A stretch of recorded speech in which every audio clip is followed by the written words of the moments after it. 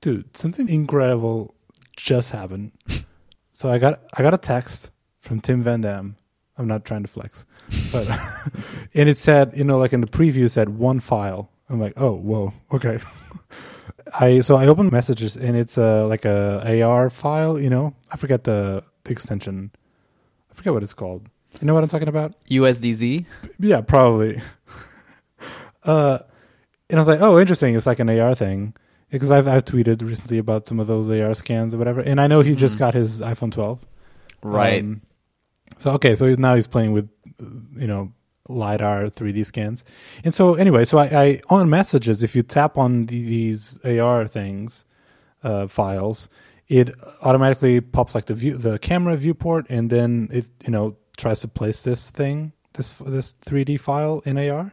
And so I was doing that and it automatically snapped against the wall, and I opened it and it was like a 3D scan of his own office like corner. Okay. And so it was pinned like to my wall, so it was like I was in his office. Weird. It was incredible. Huh. Let me do the same to him. Let's see if this works. And I want to do the same. I want to send the same thing to you. I don't have a LiDAR though, but you can still receive mine. I should. Okay, I took the scan. Now it's processing. It takes a while actually to get all the textures. Is that the same app you used the other day to like scan your apartment? Yeah, it's been a hit or miss to find like good apps. Yeah, I found that funny. Like you posted that on Twitter, and a lot of people, basically everyone, was like, "Whoa, this is so cool! This is amazing!" Blah blah blah. But I also look at this and I'm like, this is not really usable for anything. Like this is kind of, there's sort of this like, it's getting closer, but it still looks like, when Apple Maps launched and all the buildings looked like destroyed, basically, like it kind of feels like that, but for inside your house. I don't know. Okay, I'm gonna change your mind right now. Okay, let's see. I can see this being very useful for like even real estate agents to like if you could see the actual apartment in 3D, in AR. I think that even if you don't get a super accurate, sharp image, just having a rough idea of like the space, how big something is, and especially the big huge elephant in the room, like once AR goggles or whatever, Apple glasses come out, then like holy shit, I could be there, Yeah. So I just got your thing. I mean, it's cool, but it's nowhere near usable quality. But see it in AR. Are you doing that? Like pin it against the back wall. Do that. Mine snapped like with a little haptic thing. Tim just said, "This is wild." Get closer and kind of. I feel like I'm at your desk, but why is the quality so garbage? Like, it's just so weird. Like so, if you're doing the scan, you see like in real time, you see the polygons of things in the textures, and like if you get closer to certain things, you can like make the polygon smaller so there's more definition. And to be honest, like you saw me do it, it took me like 10 seconds. Right. So if you took more time, would you get a better result? I want to say so. I should actually test it out, but I'm thinking it's to get basic geometry of rooms, not to like do an actual perfect scan of something. I think. But yeah, I wonder if I could get cool. Well, Tim said this is wild, so agree to disagree. Hi, buddy. This is the show. We're recording. Hello. It's like weird to restart, like we're just starting the episode now. I'm probably going to include all that, right? But yeah. I really enjoyed last week's episode. It was really fun. Even editing. Same. It was fun. It was again, thanks, Freddie, for joining in. And if you haven't listened to the episode yet, go do it. Talk about Adobe and Illustrator and stuff. It was fun. It was nice to talk about something that I'm like not super into for once, That was cool. Anyway, what are we talking about this week? Do we have any follow up? Actually, I don't see any in the notes. Well, I guess I would just ask you. What are we, like a week into using your new phone? Did you notice anything else that like was interesting about it? Well, LiDAR thing we just talked about. That was like something new I forgot to use. I did take more pictures. And by the way, disclaimer, when you talk about the phone, it was like I had it a couple hours before we recorded. Not even a full day with it. So by more pictures, do you mean more than 0? Yes, more than 0. I went outside. I went for like some night walks, and I took some pictures at night. Again, I'm not like a photographer or even like into photography at all, really. But I'm making an effort to like just know a little bit more. Like if I would say, you know, in those resumes, you have the little like progress bar for each skill. If photography for me was like, you know, 10-15%, because I do think I still have some sensibility, like my, you know, pictures are better than average, I would say. But if I would put it at 10-15, I would like to bump that up to like 20-25. Nice. So by no means like a photographer or an expert, but like just improve, be a little bit better. Anyway, so but it was obviously the improvement in low light from the regular camera. So I was able to take some pictures that I like. To be honest, I didn't actually take the same picture with an 11 Pro to compare side by side, but it did feel like, yeah, no, I'm getting some detail that I wouldn't with last year's phone. Nice. But anyway, did you end up ordering a MagSafe? Not yet. How? Do I have to order one for you to get it delivered? Kevin, it's why would I do it though? I think you should get a MagSafe, and you should also buy that Studio Neat like suction dingus. Okay. Yes. So for people who don't know what you're talking about, Studio Neat, they're like, I was going to say friends of podcasts in general, but I don't know. Friends of podcasting as a whole. Yeah. I think they like podcasts.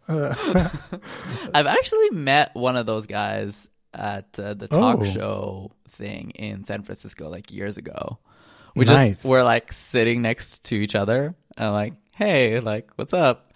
And I was like, oh, I work at Shopify. And I was like, oh, we use Shopify for like so many of our things. So I was like, cool. Yeah, but that's about it. I don't really know the guy. Studio Neat is this company by Dan and this other guy. I hope the one you met was Dan, because I think it was Dan. The other guy's name. Okay. Dan and this other guy, and they've been like for a long time. I feel like they were one of the first successful Kickstarter projects that I can think of, and so they've been doing just cool products. Like they had this pencil for iPad, right? Or is that something else? I think you're thinking of Paper 53. 53? I thought that maybe that was thinking. I'll cut this out.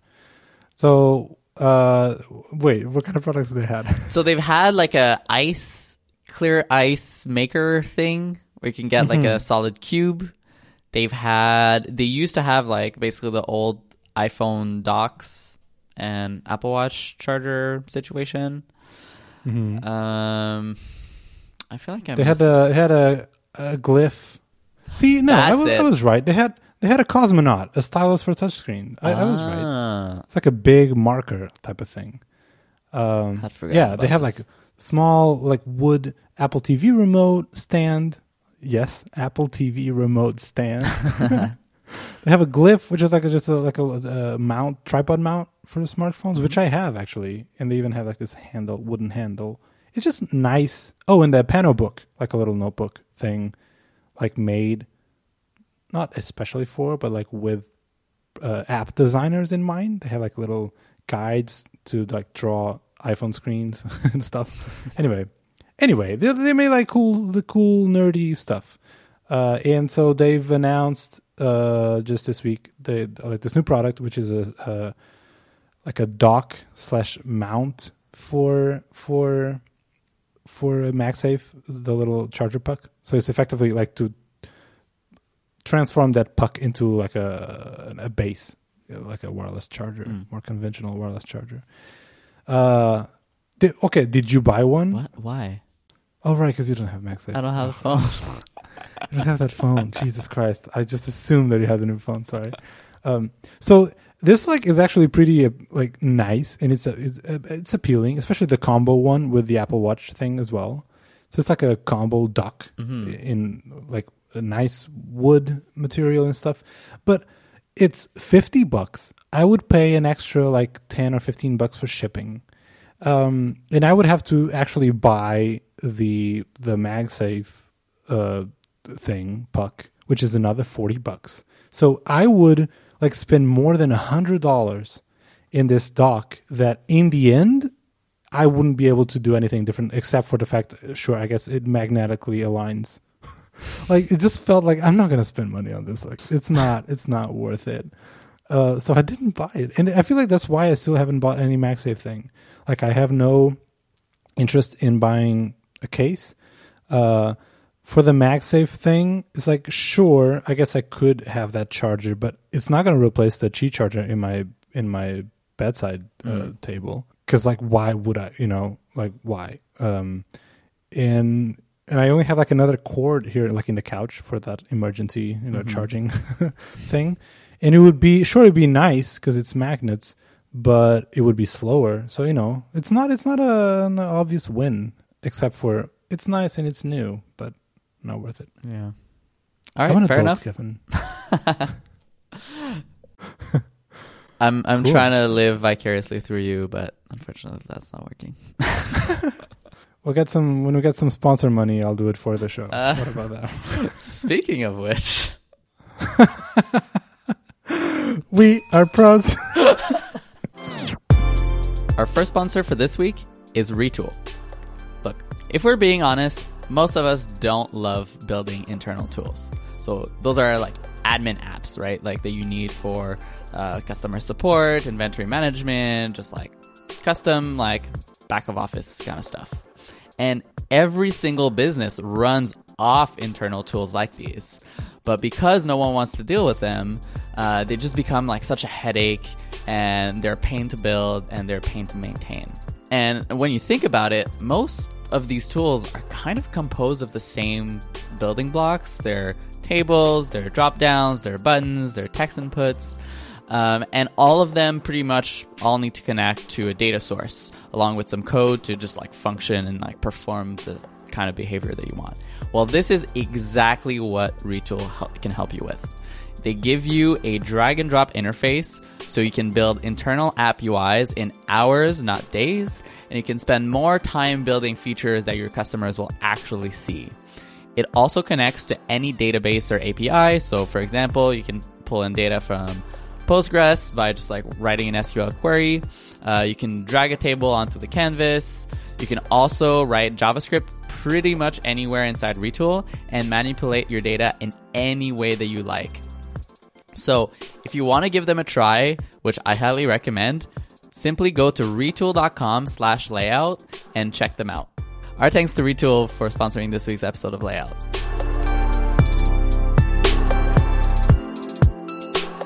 Actually, I do have some more follow-up, kinda, from a long time ago. Okay. And where we were talking about cable management, and especially like how do I deal with cables with this LG monitor, which we have the same one.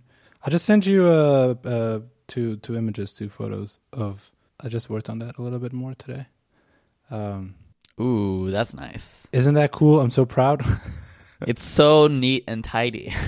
I'm very impressed. Yeah, thank you. Okay, so what kind of gear are you using to make all of that happen? Nothing. Okay, you see those little clips in the cables? Yeah. Right. That came with the monitor, no? Or am I imagining things? I think you're imagining things. Because I don't have those. Damn it. So these clips, so it's like literally just like it's a clip. It's like a cable clip. This came with something. Like I never bought these. Like it just came with kind of a cable somewhere. I thought it was a monitor, but it turns out it's not. So I can't remember where I got these, but so I use just a couple cables, clips, just to make sure that the cables form like one single thicker cable. Right. And then I snake them like around the stem and then behind. And then I only use some black tape in the back to just make sure that they're not like dangling. Okay, in the back, yeah, I see. like under the desk, and that's it. Like that is it. And also the new addition is if you notice, I have just a hanging SSD, external SSD there, and so that's my new backup thing. I think we talked, but probably not on the show. But so I just plugged an external SSD to the back of my monitor, so I don't see it. And now every time I have my laptop plugged to my monitor, which is like always, it uses that external SSD as a Time Machine backup. So I have like Time Machine, quote unquote, like for free, just all the time, and I don't see it or have to deal with it. Nice, cool. Yeah, that's really awesome. Good job. We can put the pictures in the photos in the show notes. Yeah, you don't want to see pictures of my office. It's still such a mess, and I got this sort of tray to organize the cable, and I still haven't like installed it. It's just like laying on the floor. Okay. Yeah. So this is very inspiring. I love that I can't see any cables basically in your setup. So this is really nice. The dream. Yeah, this is a dream. Speaking of follow-up, any update on your chair? Oh, yeah, sure. Did you hear that? Is that I think the sound is coming from... Oh, okay. Sound is coming from inside the house. Yeah, update on the chair. So I really like it. I really like it. It, my opinion hasn't changed. Like it's... Wait, I can tell if we talked about the chair. I think the only time we talked on the show was before. I had purchased a chair, but I didn't have it yet. Right? Correct. Yeah. Cool. So all my expectations, assumptions were proven right. It's not your conventional comfy chair. I'm not going to be like in this position for 6 hours straight. But it is comfortable in a way that like my back doesn't hurt. I have fun with the chair, and I think it looks dope. Nice. And I do like I said, I think I mentioned this. I like that it's not a conventional looking chair. Mm-hmm. I like it. It's like, people ask me about it. Right. And like, yeah, it's different. It's cool, right? Nice. So anyway, I would definitely recommend this if you're into, getting a new chair, and if these compromises or trade-offs sound appealing, go for it. Very cool. Oh, I gotta say, one thing that I would do differently though. I think I would get the one with the leather cushion or cover,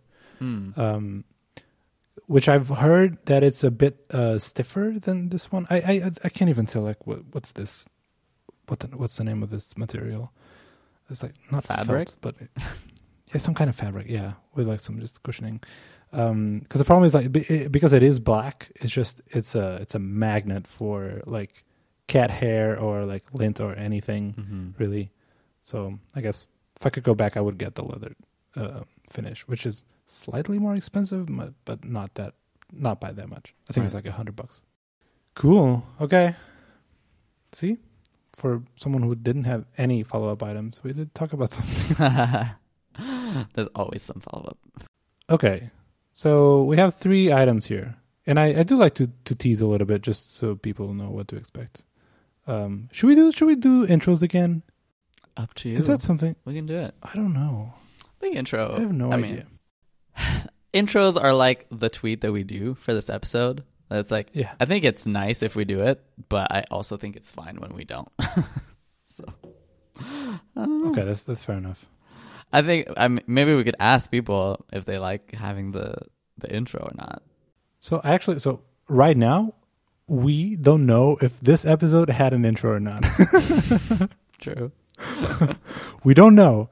If it did, cool. Let us know what you think. If you didn't, yeah, let us also know what you think. I think as an editor, when I don't have an intro, it's trickier to know like where to start, because it's like most likely not when we actually start the recording, and it's sometimes I wonder if it's awkward or just not a good experience to hit play on a podcast and then like immediately starts a conversation with no intro or no like warming up, just like, how's it going, buddy? Or sometimes we start in the middle of a joke. I try not to, but like sometimes it's funnier. So yeah, I don't know what people prefer, and I don't even know what I prefer. Anywho, Cool. I don't know. Where I was going with this. I really don't have a lot of thoughts about this. Okay. So anyway, we have 3 items in the show notes. One is copying in design, which I really, really want to get to. And then we have some PS5, like the UI, which was announced a couple weeks ago right now, but we kept pushing it because there's other more important things to talk about. And somehow controversial, but not really. I don't know. The redesign, like Google's redesign icons that have been around.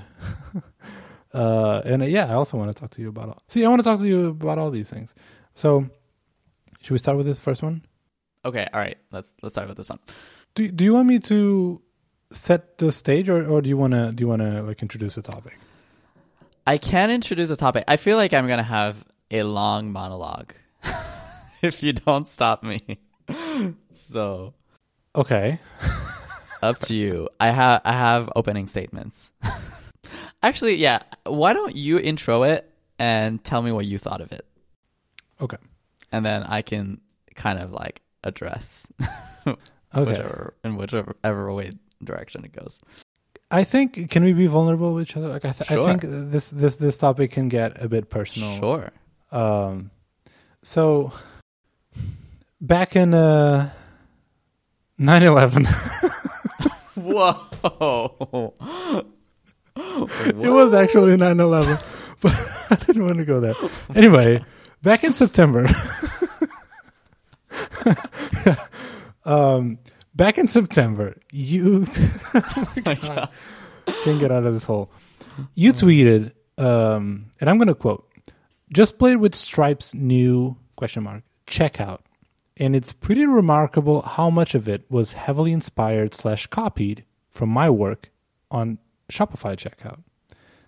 And there's a thread. There's more tweets to it, so you continue, and you show some examples, and so you lay your case.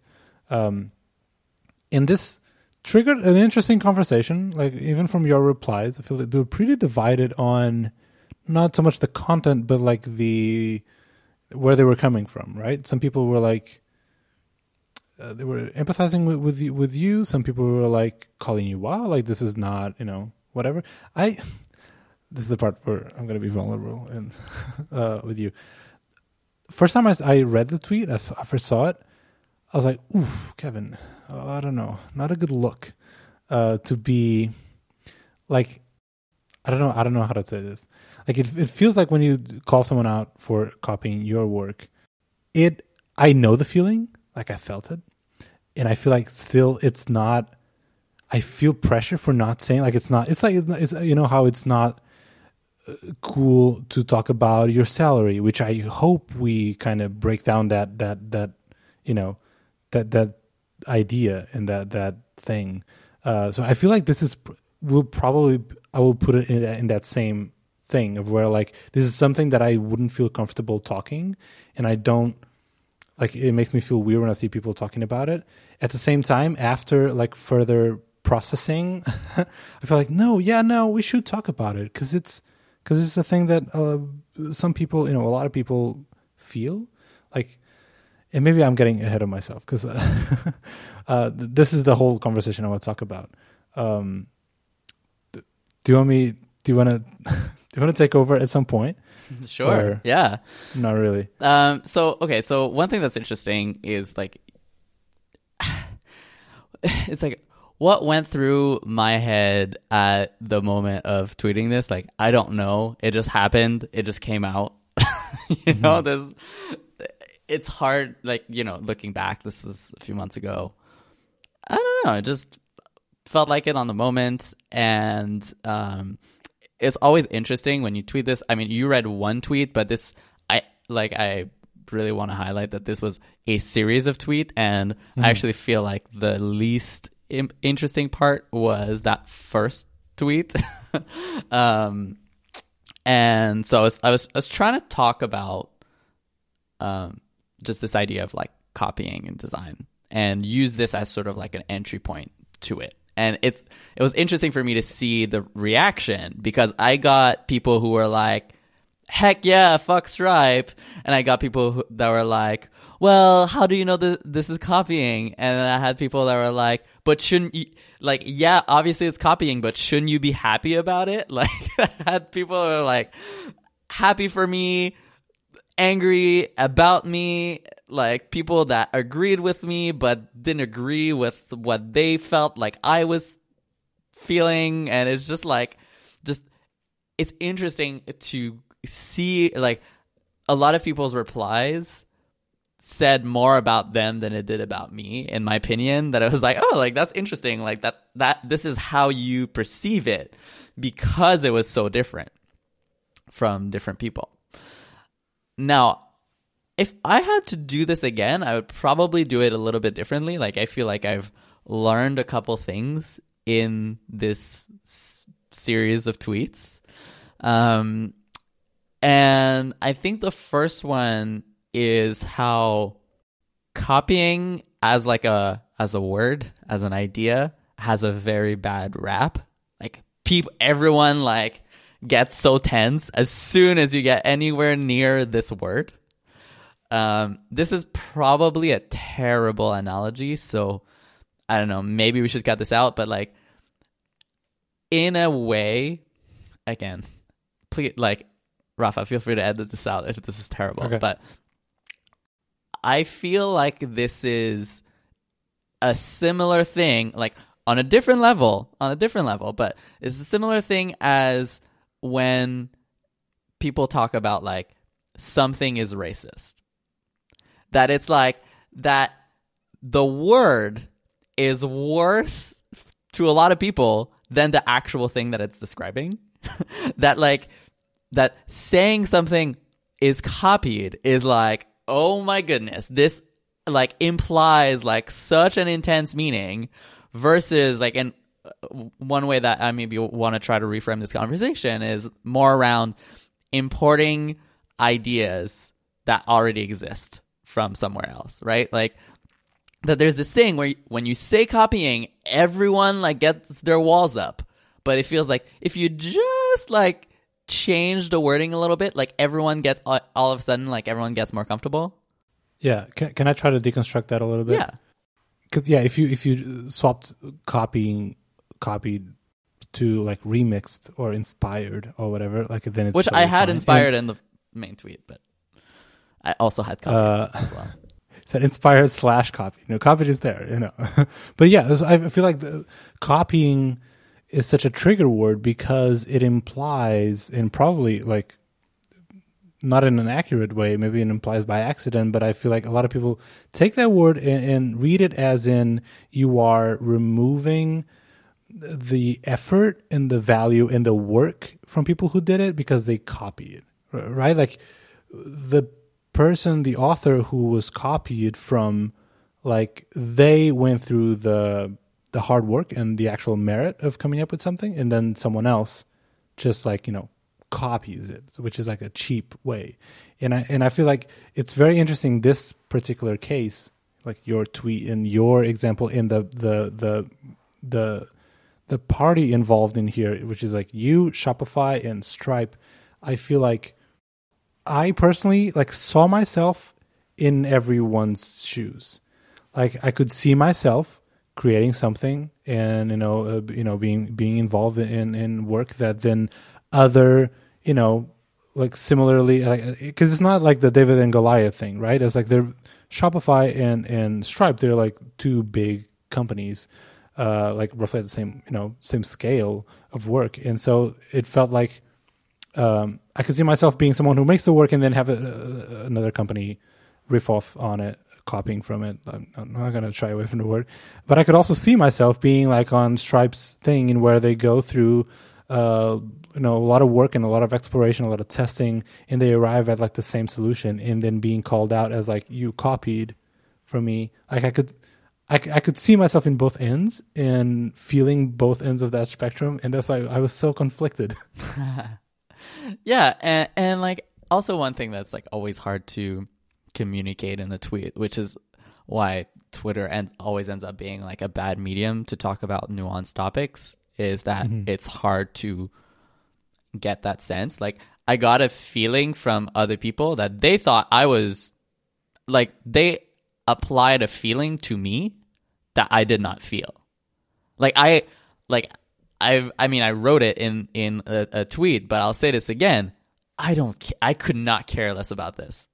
Like, this, whatever they do, has zero impact on my life. Like, none, right? I'm paid just as much. Like, they're not stealing money from me. They're like, they can do whatever they want. Like, I literally do not care. My name is not written on the Shopify checkout either. Like, there's literally no bad feelings on my part on them doing this. I don't care. Like, go ahead, like, go and do it. And many people have copied my work, like, over the years, a whole lot, and a lot of them have done worse. Like, go to Logitech's checkout. They're not using Shopify. It's basically like a literal copy of everything on our checkout. I've designed these gift card illustrations when, like, years and years ago, when I was working on a gift cards project for Shopify, and I designed them for the use in the context of Shopify for online stores. And then, like, years later, I walk in a store and there's this giant, like, I swear to God, like, this giant, like, 3D printed, or not 3D printed, but like in 3D, like, gift card. And it's my gift card. And you know why I know this? Because the loop were perfectly round.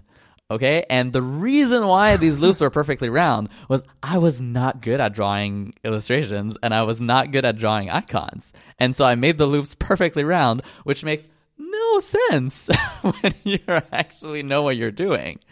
And they use my exact card. How did it get there? I don't know. It's just funny. So, like, personally, like, and also this is something that I also maybe realized is I don't care about copying. Like, that's not something that keeps me up at night personally. And then I saw that for some other people was so much more of like a, I don't know, like, controversial topic. Mm-hmm. Whereas for me, it's like, oh yeah, no big deal. Like, that's something that literally happens every single day. Well, but I have to say, you had to care somehow. If you literally, like, didn't care that they did this, you wouldn't tweet about it. Well, okay, let's get to that. So there's a couple, like, opening statements, I guess, that I wanna preface this. Please. So first, I'm a firm believer that everything is a remix. Like, nothing is new, right? Like, there's whatever you do, there is always prior art to whatever thing. So no matter what, there's always some level of copying involved. Like, ideas don't come out of nowhere. Like, we're all building on years and years of foundations of things. And I would argue that as a designer, we're sort of like a combination of everything that we've seen before, right? This is essentially like how, like, ideas get formed, is they generally are a riff off of something else that already exists. And if your source of input is varied enough, that will make your work more varied because you're mixing a whole bunch of things together, which means you'll end up with a different result. 2, I've copied a lot of things in my life. Like, as like, many people don't talk about this, but like, I have, like, that's how you learn, right? And so when I was getting started in design, I remember, like, I had made a website that was like literally a copy of Jason Santamaria's website because this was the coolest website I'd ever seen. And I, started branching out from there. And that's cool. And if you're starting out, copying other designs is a great way to notice why are they successful? What are they doing that is working, that is not working? How are they using color? How are they using typography? It's a tool to practice as a designer. So personally, like, I'm not like throwing stones at people here for doing this thing and like, hey, I'm this perfect person who's never copied a thing in my life. No, of course not. Like I've done it all. Like I've done it, very frequently. Obviously, this is more of a thing when you get started than the longer you go in your career. But I still recognize this idea that like, we all take ideas from other places, and that's fine. And I think we need to destigmatize this idea because in my opinion, like even on other products that we've worked on, like imagine you're working on this product and your competitor has this amazing idea, right? Like genius, makes sense, it's like really great idea. Like, wouldn't it be dumb to not also do it just because they've done it first? Yeah, you're not making your product, your whatever you're building, better out of what? Not spite, but pride. Yeah, like who is this helping that you're not recognizing? Hey, this is a better idea. Let's go for it, right? Mm-hmm. To me, you have to come to this conclusion that if someone has a good idea that is better than any of the ones you can come up with, like that, the smart move is to take that idea and roll with it, right? So I think in many ways it is a smart move to go and take the ideas that work and like bring them into what you're doing.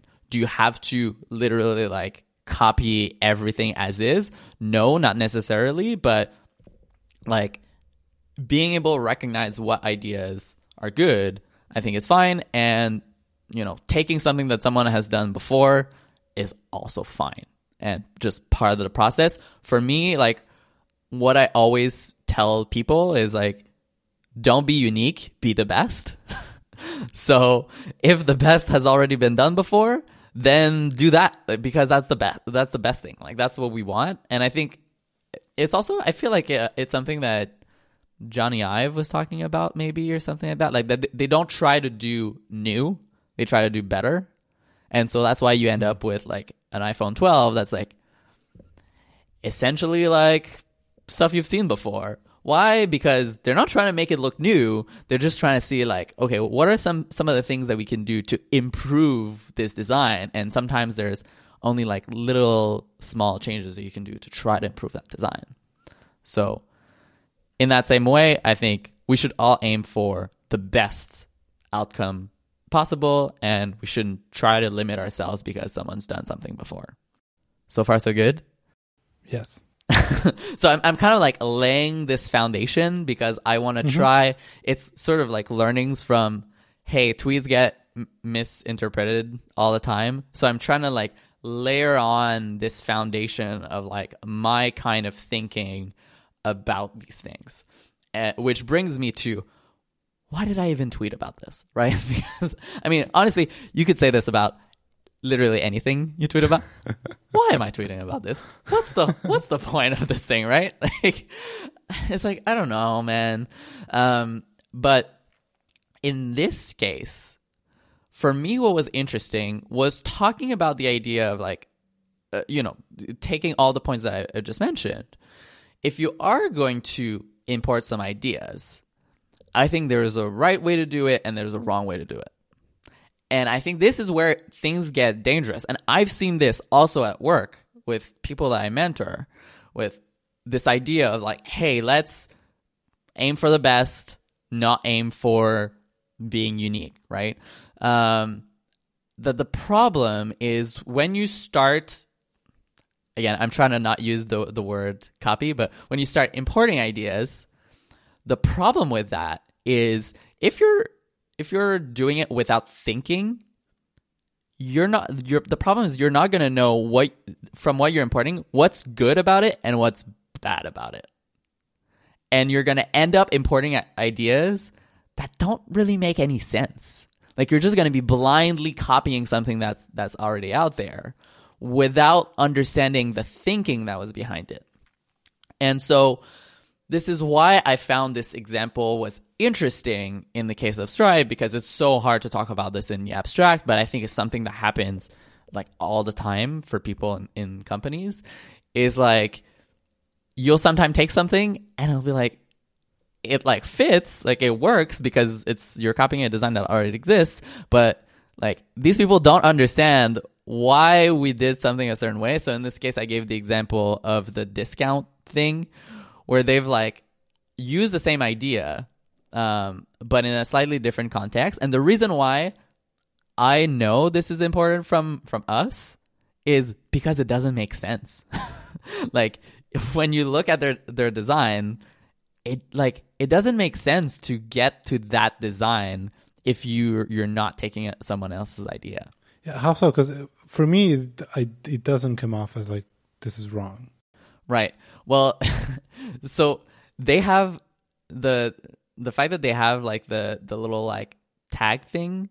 That was something we had to add because initially we didn't have that because you wouldn't need it to be sort of like a pill tag thing if you just have one. But in our case, they're like pill that kind of like stack because you can have a discount and a gift card, which is we've done that because our field can let you input a discount or a gift card since people mix them up all the time. We also had to separate. In our case, we had to separate the tag from the actual value because sometimes some promotions we did this design when we had introduced discounts that affected line item elements. So, for example, like this discount is only a discount on socks. So you want to show the price reduction on the item itself, not at where you added that discount. And so in their case, in their design, they sort of have this pill and then they have like underneath this like 10% off, which like really doesn't make any sense. Like you'd group these things together better if like if you were doing this from scratch.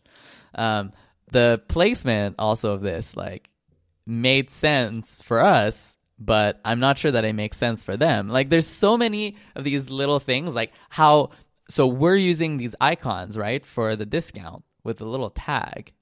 I don't think it's necessarily a novel idea to like suggest that a discount and a tag are a thing, except that the reason why we've had to add it here and we haven't, added icons in other places is because we needed to distinguish the tags from the gift cards.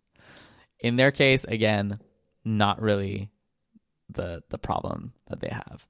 So I just wanted to use this as an example of like, hey, be careful when you're like trying to import those ideas.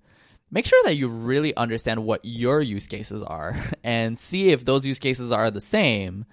And like, you should import things at a higher level than this. Like most of the time, it doesn't make sense to import ideas at the lowest level, which is like the actual UI interface.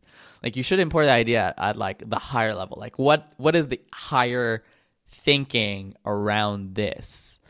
And I thought this was an example where I could talk about like where it hasn't been done.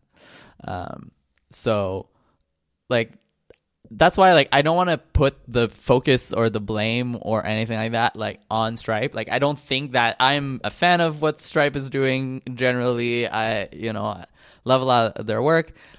I thought this was noteworthy, not because they necessarily like imported some ideas from other places, but because I thought it fell short of the quality bar that they typically hold. And I just thought this could serve as like an interesting learning opportunity for all of us to just discuss about like this idea of importing ideas. Okay, well, I know you said that those were your opening statements, but it also felt like closing statements. It's hard for me to add on to that. So again, like no hard feelings. Like if anyone at Stripe is listening to this, love you guys' work, you know. I think it's cool. But like let's all contribute to this conversation around importing ideas, and like we need to destigmatize it. And I'm more interested in talking about like does this idea make sense for this use case? And the way that I can tell that someone's taken an idea from us is because I know that there's no way like you could get to that idea, because we've had those same problems and we've only come to this as like after, you know, weeks and weeks of trial and error. So yeah, that's super interesting. I've my relationship with like someone copying your work for me is something relatively new. Like, you know, before then there was not a lot of noteworthy things that even people saw to copy from. You know, and I've seen a lot of stuff that was like, you know, it's hard to deny that it wasn't at least like heavily inspired, you know, especially if like it's in the same field, same, you know, problem space, right? Like companies and products are very close in terms of what they're doing. So it's hard to like, it's hard to believe that like someone else would say like, oh, I haven't seen that thing before. Like, you know, like, come on. But I also truly believe that it's very easy and probable to have different people with a similar problem arrive at very similar solutions. Like with the work I'm doing at Superlist, you know, there's in productivity tools that there's, as you can imagine, a lot of other competitors and a lot of other takes on some of these problems. And even myself coming like from a fresh start, you know, fresh perspective to this problem space, it was fascinating to see me arrive at the same conclusions. Like, oh, so you spent a week thinking about how to do this one UI thing, and turns out that after a week of work, you've done exactly what everyone else did. Congratulations. So it's also very interesting to see that happen. In someone, let's say we would ship whatever we just mentioned, and I can't go into details, but like I could see this world in where we're going to ship something, and what we're going to ship, there's a lot of similarities to other products, and I could see a lot of people say that they have a strong case to call me out, like you clearly copied this other thing, which it's hard to like disprove their point of view. Like, yeah, I guess I would also arrive at that conclusion, but in reality, actually, no, that's not what had happened. Like, maybe subconsciously, it's possible, but it's I don't know. And I think that because it's so hard to prove that someone else copied, maybe that's why I feel so, like, personally, I feel so like not confident, like insecure at making that statement, like being sure that, yep, like there's no way that you would arrive at that thing. So fascinating topic. Yeah, I have to say. It's like, I mean, normally, you know, I also don't think I would assume most things are copied. Like, there's a lot of things where it's like, yeah, who knows who had like this idea first. There are things though that I know it's like you have no idea, like this was not the first design or the 10th design iteration. Like there's a couple things where for example, the product, like if you have like a sidebar and you have like a product image, and I don't know if Stripe does this or what, but I know the Logitech one does. What we did on our checkout to save space is we used sort of like the iOS badge idea to show the quantities. So in the corner it'll show like 1, 2, or whatever. And I believe we only show it when there's more than one item or something like that. Anyways, and it was to save space. And honestly, it's kind of a wacky idea. Like I'm Not sure I still love it. But we're literally the only people to do this. Why? Because it's really kind of a weird like idea to do this sort of like notification badge style for quantities. And so when you see this, it's like, for sure, I know for sure they've gotten this from us. Or like on mobile, like having the sort of like collapsed sort of like order summary where it can show and hide, like that's like when you see that, that's definitely Shopify inspired.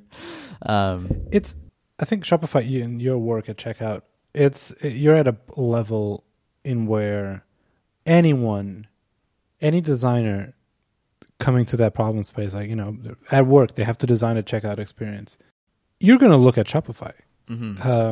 Actually, like I'm sure I looked at Shopify, like at Netlify for some checkout. Yeah, and I expect that. Yeah, because I'm like, all right, I need to design this. I know a lot of talented designers have been spending years thinking about this space. Let me not go through that journey if I don't have to. Let's look at some of the conclusions they've arrived at. And you're right that like I won't have the context. Like I won't know the iterations you went through and what you discarded and what worked and what didn't. But I'll see that at face value. Like I see this as a solution, and like you also said, there's nothing wrong with that kind of. Yeah. But I do see people sometimes. I've even like interviewed people that didn't know that I worked on checkout, and they show me like a checkout that they've designed that's like ends up being like a pretty close version of our checkout. And it's funny because oftentimes like people copy even the bad ideas, like because we know internally like we kind of live in the future, like that's the reality of everyone, and we're like, oh my god, this part of the experience is so terrible, and then they just look at us because they assume that we know what we're doing, and they just take that. But right. We're like, we don't even like that. Like, why are you even copying this, right? So there's always this element that's kind of interesting. Like and that's why I kind of like I want people to like think for themselves on these things. Like it's not because Shopify does something that it's the right move and it's the best move, right? And I like as a designer, part of the thing that appeals to me and I have the most fun with is going through the journey. And I remember going back to the design details episode that we were on, something buttons or whatever, in where I just remember because that made it to the title, but it was me going over like I want to go through the thing of like designing a button, like, and I'm going to go through everything. Does it need to be a square at all? Like, does it, let me go through that, even though there's a 99.9% chance that I'll arrive at the same conclusion as everyone else. But I still like to go through the journey. Like we need do we need a toggle? Let's design, what's all the type of toggles we can design or whatever. And there's also something to be said, and this to riff around the, like copying the bad ideas. There's something to be said around user expectations in where, because someone designed this thing this way, regardless of if it's a good or bad design, and again, that can be subjective, but regardless of that, now users expect that.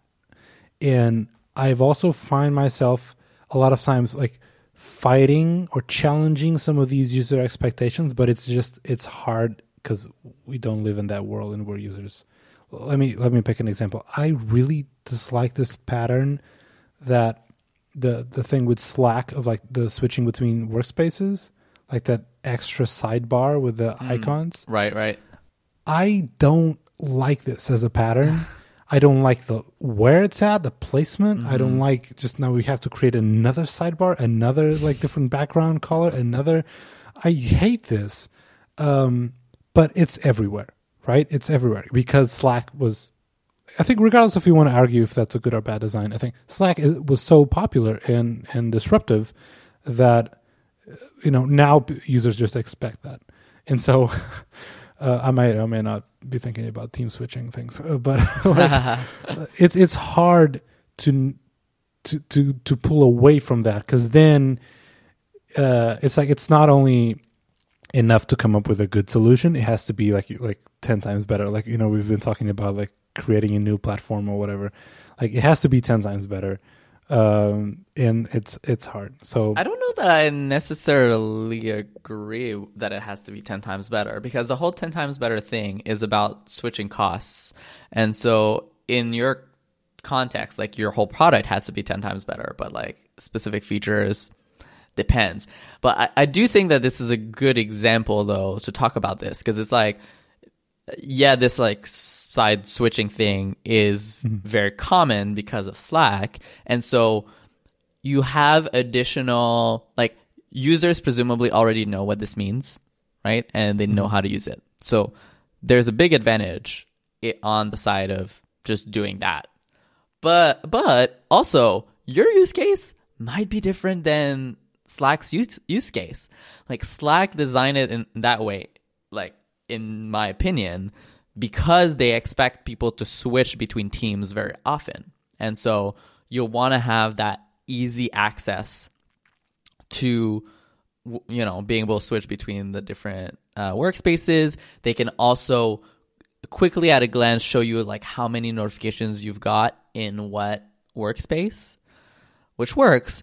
In your case, if you're designing a to-do list, for example, I don't know, just throwing that out as like an example, you might not really like need to check on notifications, and like maybe your users, like in your use case, don't really need to spend a lot of time switching. Like maybe you actually want to make that like more of a focused experience. So when you're in work, you're concentrated in that, and then when you're on the weekends, you don't want to see those like, you know, I have 14 to-do lists for my work, you know, that I need to do that are waiting for me. You want that peace of mind.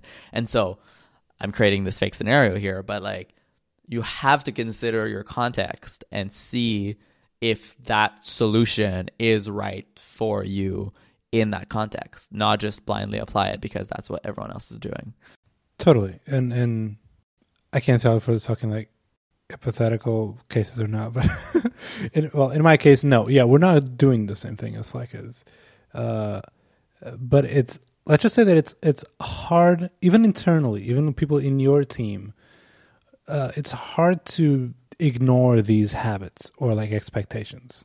Because if someone thinks about, you know, team related switcher thing, they're looking for it there. And then if you do it something different, you have to really do it differently, and like it has to be apparent why it's there, because it can be, or if I wanted to put anything else in that area, in that like rough, you know, layout, then people think that's a team switcher, and maybe it's not, right? You know, just like why are two, you know, stacked icons on the left team switchers, you know, like why did you do this to us? But anyway, there was maybe a tangent to your original original topic. I think that like very much falls in line, and that's why it's like the word copying always makes it sound like if you had a side team switcher, like would you be copying Slack? I mean, in a way, yeah, like you're importing that same idea, but in the sense of like I'm gonna cancel you, like you've copied me.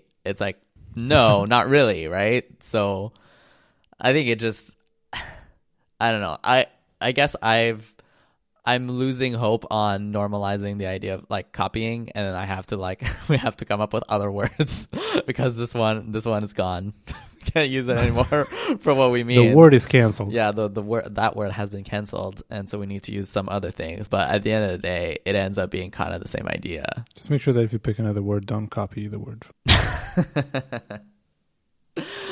So yeah, I don't know. It's like, I want people to feel comfortable also like challenging stakeholders, right? Because that's the other element in this, where I'm sure for a lot of people, it's like, well, the boss says we must have the, you know, Slack switcher, and so let's go and like copy it. And then they just like try to do it as close as possible when that doesn't necessarily always make sense. So like, I think it's good to do a lot of thinking about like, hey, what's similar about our situation and what is different about our situation, and how does that affect the design.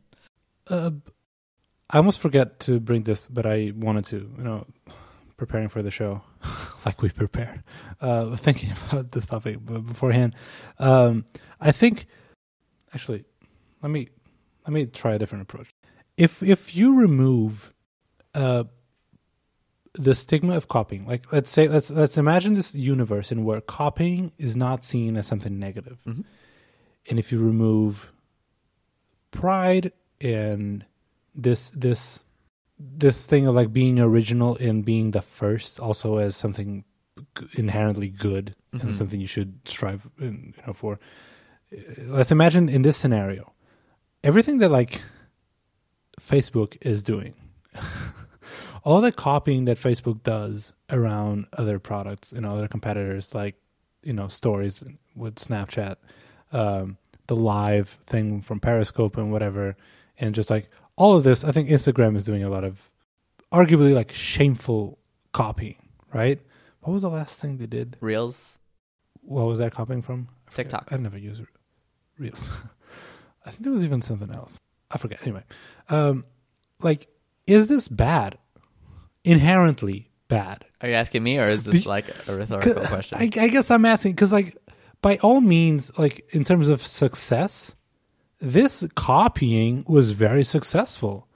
You didn't spend. Let's assume. I think it's a pretty safe assumption, but let's assume the designers didn't spend as much time, money, effort coming up with these solutions as the original creators. I'd say TikTok and the Snapchats and whatever, because they were not starting from scratch, and so it was cheaper. And like, I don't think it hurt the actual product in terms of like usage, money, or success, or even reputation. Really, like, designers are like scandalized the fact that they just are copying these features. Like, they could just change a couple things if they really cared about like being different. They could make it a bit more distinct than from the original, but no. So I don't think it hasn't hurt Instagram, the fact that stories are pretty much a copy from Snapchat. I think on the opposite, actually, like it helped them a lot. It's a way more successful product now than it was. Remove stories from Instagram today, and like a lot of users would stop using Instagram entirely, right? By the way, just now the stories thing are bigger. I don't know if you got that A/B testing. Oh, I think I did. I was wondering about that the other day, actually, or like today, or I was like, yeah. I don't know. It doesn't really matter to me because I rarely like use this interface to browse things. But anyways, okay, wait. Going back to this Instagram thing, is this good or not? So I think in one way, it shows that you can create more value by importing an idea and doing it. And like, I think they've made some small tweaks, and I think these changes have been, like, for me, better. Like the way I believe like they have the sort of like side swipe where you can like skip the whole person's story. Like, that wasn't in Snapchat initially. I believe the idea of like swipe up links wasn't in Snapchat initially. And like, please correct me if I'm wrong. I'm trying to remember these like things from a while back. Remember before Instagram, right? Like, there were a lot of like small things I think that they've added, that they've sort of like contributed to this whole like story idea. Like that whole like even UI wasn't like that in Snapchat, like where you have that row at the top that's now so like iconic in a way of like stories, right? The like round avatar at the top. That was new, like when Instagram did stories.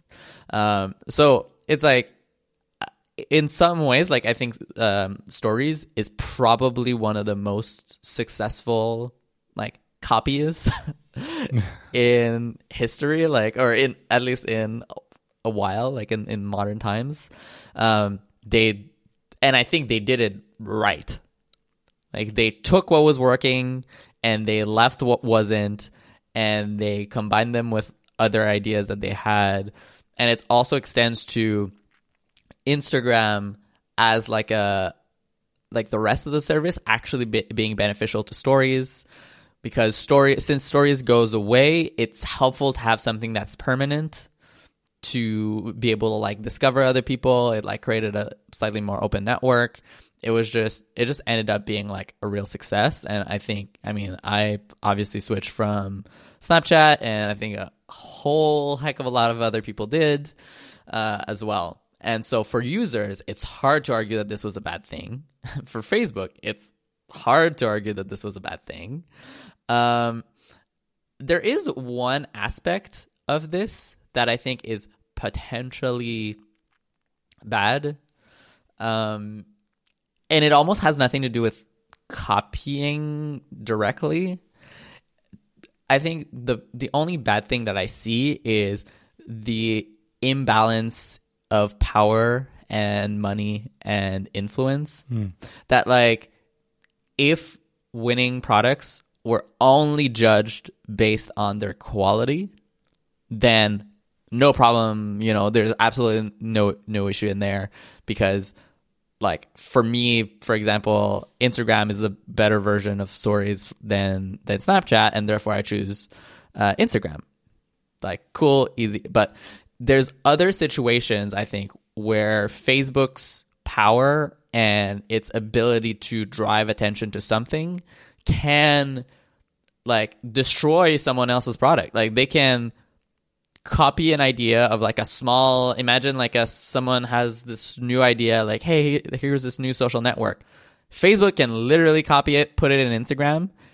Even if it's worse than that idea, the Facebook version will succeed. Why? Because they have the world's largest microphone. And so I think that's the element that's a little bit dangerous, I think, and maybe touches on some like regulation angles, or like how do you keep, like, Facebook is getting close to a size, and I think that same can be true for like every big company. Is like there's a certain point where companies get to a size where they're too big. Like they're just too powerful and too big for the general good of society. And so this is where there should be some sort of intervention, but like, I mean, I'm sure like all of you have been reading articles like me on that stuff. Like, it's a tough problem. Like, you don't really want government imposing stupid rules on companies that make it harder to innovate, because that's the downside. Is like, the more rules you have, the harder it gets to innovate. But then if you have no rules, then it also gets hard to innovate, because as soon as you do something, then companies like Facebook take it and destroy your idea. So it's kind of like, in a perfect world, yeah, everyone copies, and whoever has the best implementation wins.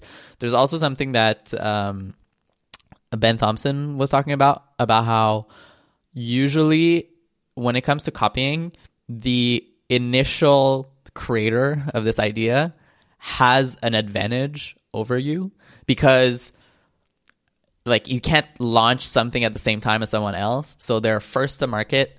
They get to kind of like try to capture the market first. And so you have an inherent penalty to copying someone, because you're always going to be one step behind. Mm-hmm. And so the system should work itself out. But again, I'd say that is more true at the like lower level. When you get to like Facebook, Apple, Google levels, it's like they have too much power from other areas that they can crush whoever they want, basically. So yeah, that's where I think it can be bad. Nothing to add. All right, I feel like we've covered that topic pretty well. Okay. Do you want to talk about maybe like one more topic? I feel like I want to take the Google thing, because it won't be a thing after this week. Okay. Do you want to? Well, let me try to sum this up. I would say there are topics on layout. Like, there are topics that we choose to talk about, and there are topics that like we're forced to talk about basically because everyone's talking about this. And so I thought it would be good for us to at least like address it and kind of like give our take on this thing, just because it keeps coming up like on my feed all the time. So Google redesigned the icon / logo of 5 main products. So they have a new icon for Gmail, a new one for Google Calendar, for Drive, for Docs, and for Meet.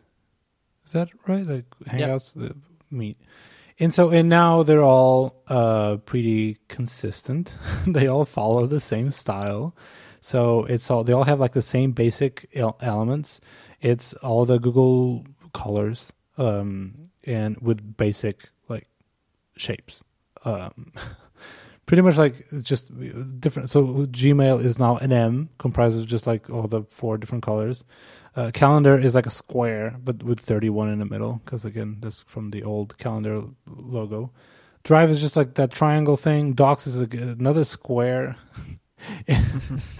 and Meet is another square with like a little like with a triangle. This is great description. Pretty much like if you squint, they all look the same. They all look absolutely the same. So these are not like small little products that you change the app logo and all of a sudden, no one cares. Like these are not just the app logos in all the phones, but they're also the favicon, and especially for things like Calendar and Gmail. Like that's how most people use these. It's like a tab, and they look for the Gmail favicon in their tabs. And so people are not happy about this, and I sympathize with these people because I think they're striving for consistency, and they're hurting like recognizability and basic. That's the point of a logo, right? You have to recognize the thing. And yeah, what do you think of these?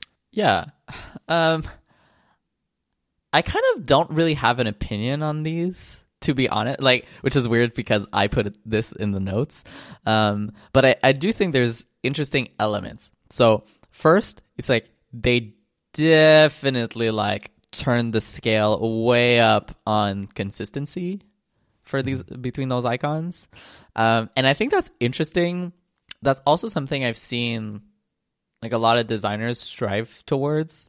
Like there's this sort of inherent idea, I think, that a lot of designers have, maybe until now, that like more consistency is better and is always better. And like for me, it's I say like make it good first and then try to make it as consistent as possible. But like consistency in and of itself should not be the primary goal of anything. Like consistency is a means to an end, right? Like you want something to be consistent. That's solution. Why? So that it's familiar to people and they know what to expect. Like those should be your goals, but like consistency and like that like similarity shouldn't necessarily be the ultimate goal. And that applies to icons, that applies to interfaces. Like there are a bunch of times, at least in my work, like we have great design system on Polaris. There's a lot of times where we have to say, hey, Polaris, cool, but we're going to do something different here. Why? Because it makes more sense to do something different in this instance. And that's just the reality. And so it's sort of like you have to know the rules to know when to break them kind of situation. Like I think it is good to know that. I have a slight different opinion here. It's not that it shouldn't be the decisive factor. Like the consistency shouldn't dictate how something ultimately ends up like. But I do think that it's more important than I think you maybe you think or whatever. Like I think consistency brings a lot of important and useful things to a design. Like let's say if you have very inconsistent font sizes or font families or whatever, like then if something is inconsistent with something else, it draws attention to it. And sometimes that's a powerful thing that you can use. Sometimes it's like in the shape of in the case of like app icons. Like if something is distinctively different, it calls attention to itself, right? So, and that's what the logo should, call attention. Well, that's its job. So I think consistency is very important, but it shouldn't be what dictates if something is good or bad. I feel like you should strive to achieve something that is good while maintaining consistency if you can, because if it's not, then all of a sudden, like we mentioned the Big Sur app icons, and you were like, if something is on my dock and Big Sur comes out and it's like not following that same basic, app icon shape, like I'm gonna hate it and it's out, because that inconsistency breaks something in a way that it doesn't let something flow as nice. So anyway, yeah, I mean that's more of an aesthetic preference, but I guess like one big regression in Big Sur, in my opinion, is like all those icons in when you open like the settings for an app, like like they used to be colored icons, like fully realized like 3D icons, and now they're just these like line icons that have all the same background, all the same color, all the same everything. Like there's not just a consistency, because the 3D colorful icons were consistent with each other, yes, in style and size and whatever. So it was not that one are consistent and one are not. Well, and that's another point about these icons. I think it's like the line between unity and uniformity. They don't have to all be literally the same to feel like they're part of the same family. And so I'd argue that the previous Google icons, like they had unity, but they weren't uniform, right? Like they felt like they were part of the same family for the most part together. And so there are ways that even if you want, like, and I'd argue that you want to create that sense of unity between those icons, that you can do that without making them so close to one another. And so there's that sort of distinction on like how you even approach it. On top of that, like one thought that I had that occurred to me is, I wonder how brand recognition plays into the design process for these icons. So like, how important is it that when you see one of those icons that it screams like Google at you, that like you immediately know, hey, this is the Google one? Like in this case, I have to say, I feel like it seems like it wouldn't be that important to me. It feels so weird to say that for Google, like the most recognizable and like one of the biggest brands.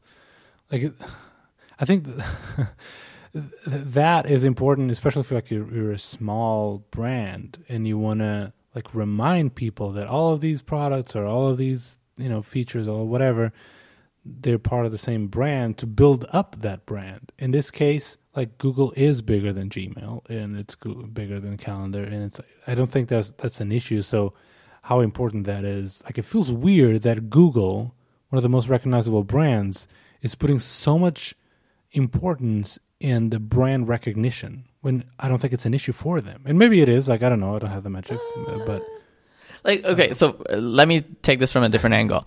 If I were to show you or show a normal person just the calendar icon in this set, right? And I would ask them, tell me what this is. They would say, this is a calendar. And they're like, is this like a specific company's calendar, or is this just like a calendar? Like most people would just be like, well, it's a calendar. They would look at the Gmail one, like you show the Gmail one, and yeah, some people would just say it's a mail envelope, but most people would tell you, oh, that's the Gmail one. That's Gmail, right? Like, and by the way, you're talking about the old ones. Yeah, the old ones. Ones, right? Like where, like I think the Gmail one was branded, the calendar one wasn't. The Drive one, maybe a little bit more. Like, so this is just like, I have a feeling that the bottom row of icons, yes, they were designed to like look nice as a set, but I also think a big part of how we ended up here is I'm sure someone somewhere has a slide with, here's like the 4 top top calendar apps. Here are the 4 top mail apps. Here are the 4 top, right? And if you look at these icons compared to everyone else's icons, you can pick the Google one out of them every single time. Like, no problem.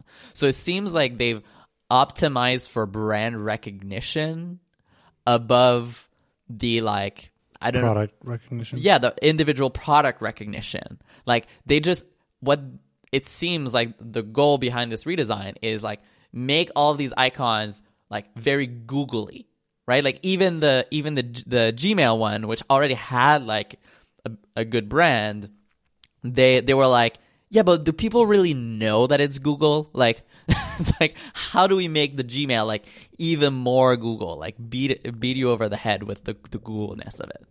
Yeah, but you can't have both. I mean, it's hard to get it both ways. And I feel like all of these products, like, part of this rebrand was because they're all part of the G Suite thing. And they wanted to make it even more cohesive and, like, obvious that it's all part of the same G Suite, and also increase the value of the whole suite, right? Like, you might be really into Gmail and Calendar, but, like, you don't use Drive. But, like, if they all look the same, live in the same place, you know, I think it's going to help the overall bundle. But especially because they're part of a suite, like, you want people to use all of them. You want people to have a tab with each of these icons in there. So you have to design with this in mind. And, like, I am, you know, before this, like, if we didn't even know that Google was working on, you know, redesigning these icons, I would say that, yeah, I think it would be beneficial for Google to create a more cohesive set of brand elements. Like, Google has been, you know, historically, they're always all over the map because, you know, even just like how the company is structured internally, I think there's, like, a lot of, like, different teams are very disconnected in terms of, like, roadmap and what they're doing. Maybe it's not the case anymore, but that's how it feels from the outside. And so, yes, I would say actually Google, yes, you should look into and maybe redesign some of your brand elements to make it a bit more cohesive with each other. But in this case, it's like the brief was there, but it's just a bad execution on that because they didn't take into account all of these other contexts and how people are going to use this. And I feel like at no point, like, I don't see any attempt to make them distinct, to, you know, from each other, like at any point, which is surprising. Like, that was not something they took into consideration. Yeah, and that's what seems like to be the missing part of this is, like, the actual usability of these logos, because these logos don't sit in a museum. Like, these logos have an actual function in helping you click on the thing. Like, I see even just in my own personal browser, I have pinned tabs for Google Calendar and Google Drive. And so I have, even just, like, having to distinguish between those two icons, like, it used to be pretty easy because these icons look pretty different. Now is a lot harder to distinguish. So, like, I mean, and this is the kind of stuff that you expect Google to do. Like, Google is known for, like, doing the, you know, 30 A/B tests of, like, the shade of blue. So you think that Google sort of, like, tested how these perform in, like, an actual experience, like, as users, but I don't know, maybe they haven't. I'm not sure, but I agree with you. Like, this is where I think these icons perform worse than the old ones in terms of, like, when I'm actually using them, right? Because I also feel like most people, if you're using Google products, you're using Google products. Like, that there's more usage that's, like, over time versus, like, for someone who's new. And in a sense, these icons almost optimize for, like, being new and, like, telling you, like, hey, this is the Google one. Like, but I'm like, yeah, that's cool. Like, I use all the Google stuff. Like, you don't need to tell me this is the Google one. I need to know, is this the calendar one, or this is the Drive, or is it the mail one? So yeah, I think that's I agree with you on that. Like, they seem to be less good at their job as not like small pieces of art, but they're actual, like, buttons and functions and wayfinding for me to know where to click.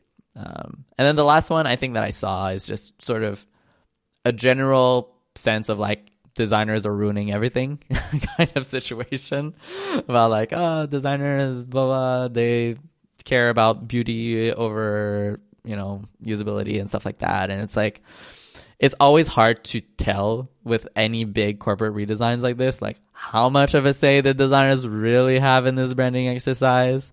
Like, it's one thing that's unfortunate is they leverage the only, like, it seems like they boil down Google to one branding element, which is like those like 4 colors.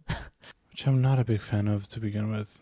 I guess I feel like, I know where you're going, but yeah, it's like I wish that they would refine a little bit more on these elements and like have to rely less on like the obvious thing to make them feel Google. But yeah, but like who knows, right? Like oftentimes like this might not have been like the favorite design option, right? There could be other motives within the company. So I don't think this necessarily like all rests on a designer's shoulder to have created this. And just the last thing I want to add to this, it also feels that they're like outdated already. Like the style, it's too flat, and I feel like we were moving away from that aesthetic, and maybe not, but I don't know. I think Google was pretty ahead of the curve with material design. They were really one of the first big companies to adopt a very flat style way back when. But this feels like the opposite of that. This feels like they're, I don't know, I feel like we're moving away from this and they're doubling down, investing again on this very minimalistic flat style. Anywho, I think we renewed our design podcast license. Renewed for one, yeah. Nice. So we have to talk about one design topic a year. Is that what you're saying? Yes. All right. See you in a new year, everyone. All right. Should we do recommendations? Yes, let's do it. Why don't you start? Sure. So I'm so happy to finally be able to recommend this app. It's wait, maybe I did actually recommend it in the past. Who knows anymore? This has been way too long. Like at some point we have to reset the recommendations. Yeah. Let's say every 2 years, because otherwise, Jesus, we've been doing this for way too long. I am finally proud to recommend Clips, the app from Apple on iOS, which is such an odd one. Like, isn't it weird that Apple still does this? Because remember when Apple used to do like apps for iOS and put them in the store, especially consumer apps? It's so weird. But this is one of them. Like Clips has been around for a couple of years. I want to say like 3, 4 for a while. And it's an app for you to record and edit like quick videos. Now, the reason why I said like finally now I can recommend it is because famously Clips only recorded in a square like 1:1 aspect ratio, which even I think like it came out a couple weeks or like very close to when Instagram adopted stories. Mm-hmm. So I think as soon as Instagram did that square aspect ratio was like out. You're useless to me. Because like how am I gonna share this content like anywhere? That's bad. I mean, remember when Vines used to be square, right? So I guess square was popular at some point. But so now Clips, it was updated yesterday, and now it finally supports other aspect ratios, including just a portrait, or landscape 16:9. Yeah, because the app in itself hasn't changed much in terms of functionality. Like it's the same thing, but it's always been, in my opinion, one of the best like quick video edit apps. And as you might imagine, I tried some. And I also want to give a special shout out to OK Video, which is also a great app. In a lot of ways, like even better than Clips at like quickly editing a bunch of clips, videos. But the thing that Clips has a step ahead over OK Video and some other apps is that with Clips, it's very easy to go back to a bunch of clips and like edit those, like trim those, instead of just adding on top. This didn't make much sense, but anyway, it's a super cool, interesting app to record quick clips. And because Apple, it has a couple like exclusive features that you probably won't find in any other app. So, for example, you can use Memoji, right? Like the thing with record a video of yourself with the Memoji face.